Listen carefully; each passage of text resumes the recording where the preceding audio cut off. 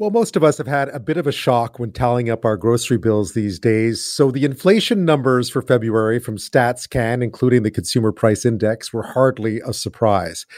Canada's inflation rate hit a new three-decade high in February as consumers paid more for gasoline and groceries. We know that. The CPI was up 5.7% in February. Food prices rose 7.4% year over year last month, the largest increase since May of 2009. Here's what Royce Mendez, head of macro strategy at Desjardins Securities, had to say. Unfortunately, this is not surprising for us. This is exactly what we forecast. But it's no less painful for households in Canada when prices are rising at almost 6% over the past year. If it feels like everything is getting more expensive, it's because it is. Royce Mendez of Desjardins Securities. And that could be further hit by a work stoppage at Canadian Pacific Railways, potentially disrupting the movement of goods in this country, such as grain and potash, mostly done by rail, at a time when commodity prices are soaring too. Here's what Saskatchewan's Premier Scott Moe had to say today. Catastrophic on supply chain issues, bringing supplies into our communities, into our province, bringing our products out of our province to other areas of Canada, grain going into feedlots, for example, across the province and in the southern U.S., as well as ultimately all of the exports that we are sending to other areas of the world. Scott Moe, Saskatchewan's Premier, about a potential work stoppage at CP Rail. Labour Minister Seamus O'Regan announced tonight that CP today gave notice of their intention to lock out employees on March 20th. That 72-hour notice. The parties are still negotiating with the help of federal mediators, so stay tuned on that front. Add in the war in Ukraine, add it all together, and it is quite the picture for food prices in this country and global food security around the world. Joining me now to discuss that is Sylvain Charlebois. He's a professor in food distribution and policy in the faculties of management and agriculture at Dalhousie University in Halifax. He joins me from Tampa in Florida, where he's a visiting professor this year. Welcome to the show, Sylvain. My pleasure. I guess not a lot of surprise in what we saw today, but certainly food prices, as we expected, on the pointy edge of these inflation numbers. Yeah, absolutely. Well, I was actually expecting a 7.5 for February. What we got was 7.4, so I wasn't far off. So I wasn't surprised to see numbers that I saw this morning. When you dive into all of the numbers, you can see that commodity prices really have started to impact food retail prices. So coffee is up 8% in the last 2 months. Flour is up 12% in the last 2 months. So that's one sign. The other sign, of course, is global food supply chains that have been impacted by the pandemic and everything we've seen the last 2 years. And so the center of the store is impacted clearly. I mean, peanut butter is up 4%. And people laugh when I mention peanut butter, but it's a bit of a staple. It's a bit of an indicator as to how supply chains are impacting our ability to move products, because peanut butter is priced the same in Canada over the last 20 years, but being up 4% in just 2 months, that's a sign. It's basically like the tide, Ben. I mean, if peanut butter is up, you're likely to see a lot of things go up over the next several months.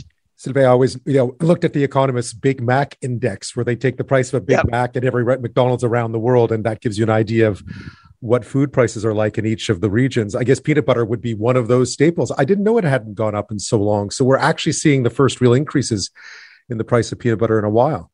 Absolutely. I would say, so when you look at, because often people are saying, oh, everything is up, everything is more expensive. I said, not really. If you look at peanut butter, tofu, bananas, all priced the same. In the last 20 years, it's all priced the same. So not everything fluctuates. Every food product has its own story and its own dynamic.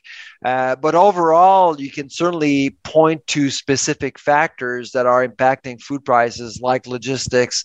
Fuel, of course, is a big factor impacting food prices for the month of February. But overall, I think commodity prices will really hit us hard.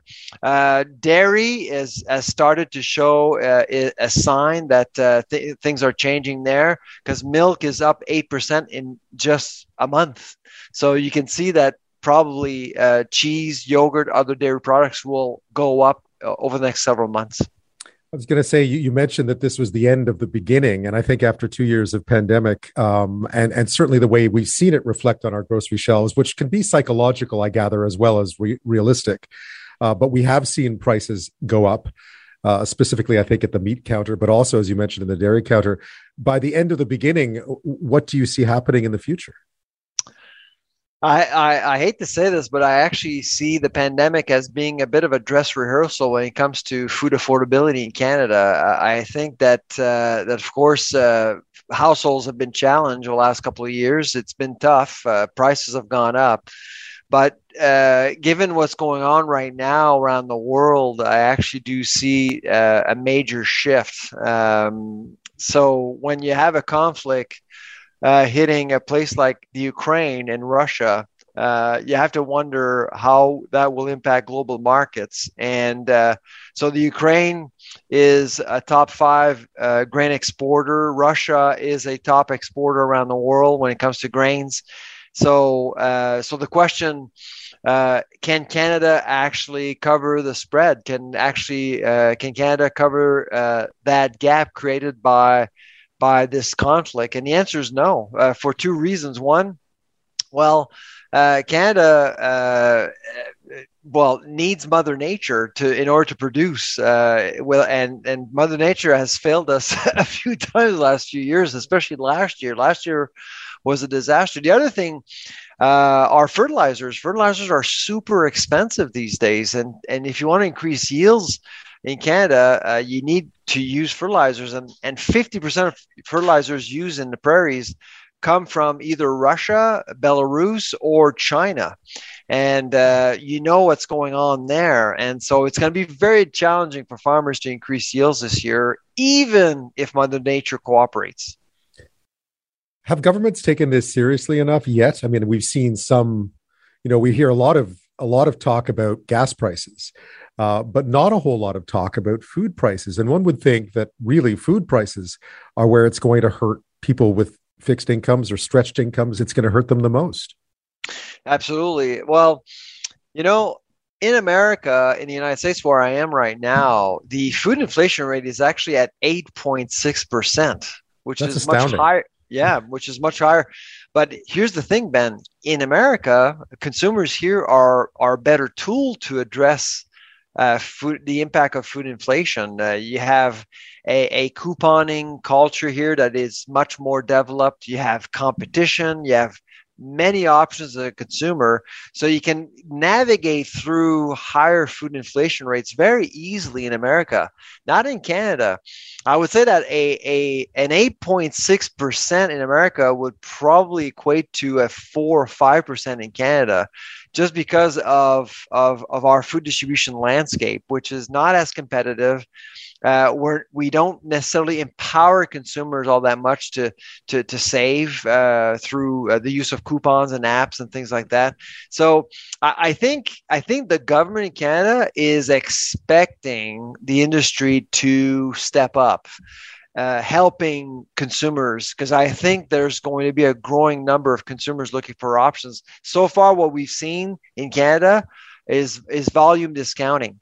You need to buy, say, 4 lemons to get a better deal instead of just 1. Well, it doesn't work for well over a third of our households, because a third of our households will only have 1 person or a couple with a fixed income. So you can see that really the promotional culture in Canada is not as sophisticated as it should be.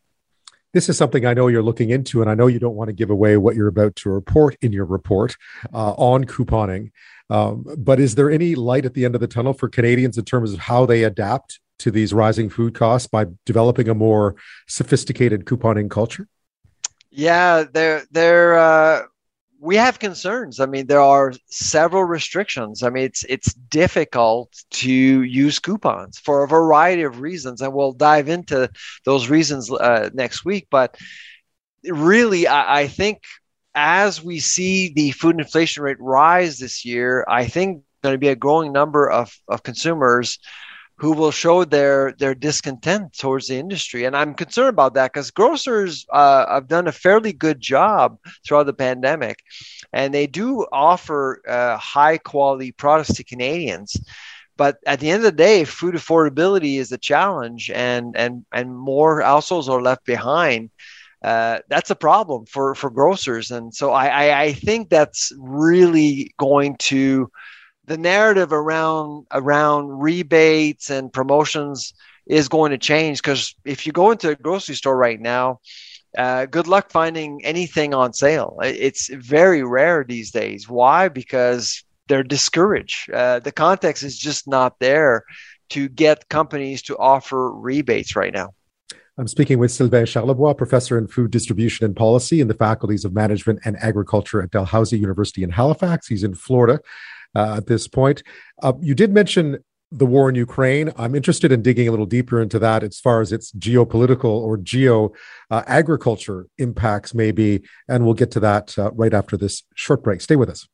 I'm back with Sylvain Charlebois, professor in food distribution and policy in the faculties of management and agriculture at Dalhousie University in Halifax. He's speaking to us tonight from Tampa in Florida.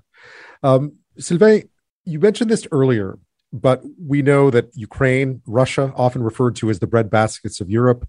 There will be an impact not only on food prices in our country, but also throughout the Middle East, North Africa. This could turn into something quite serious, you think?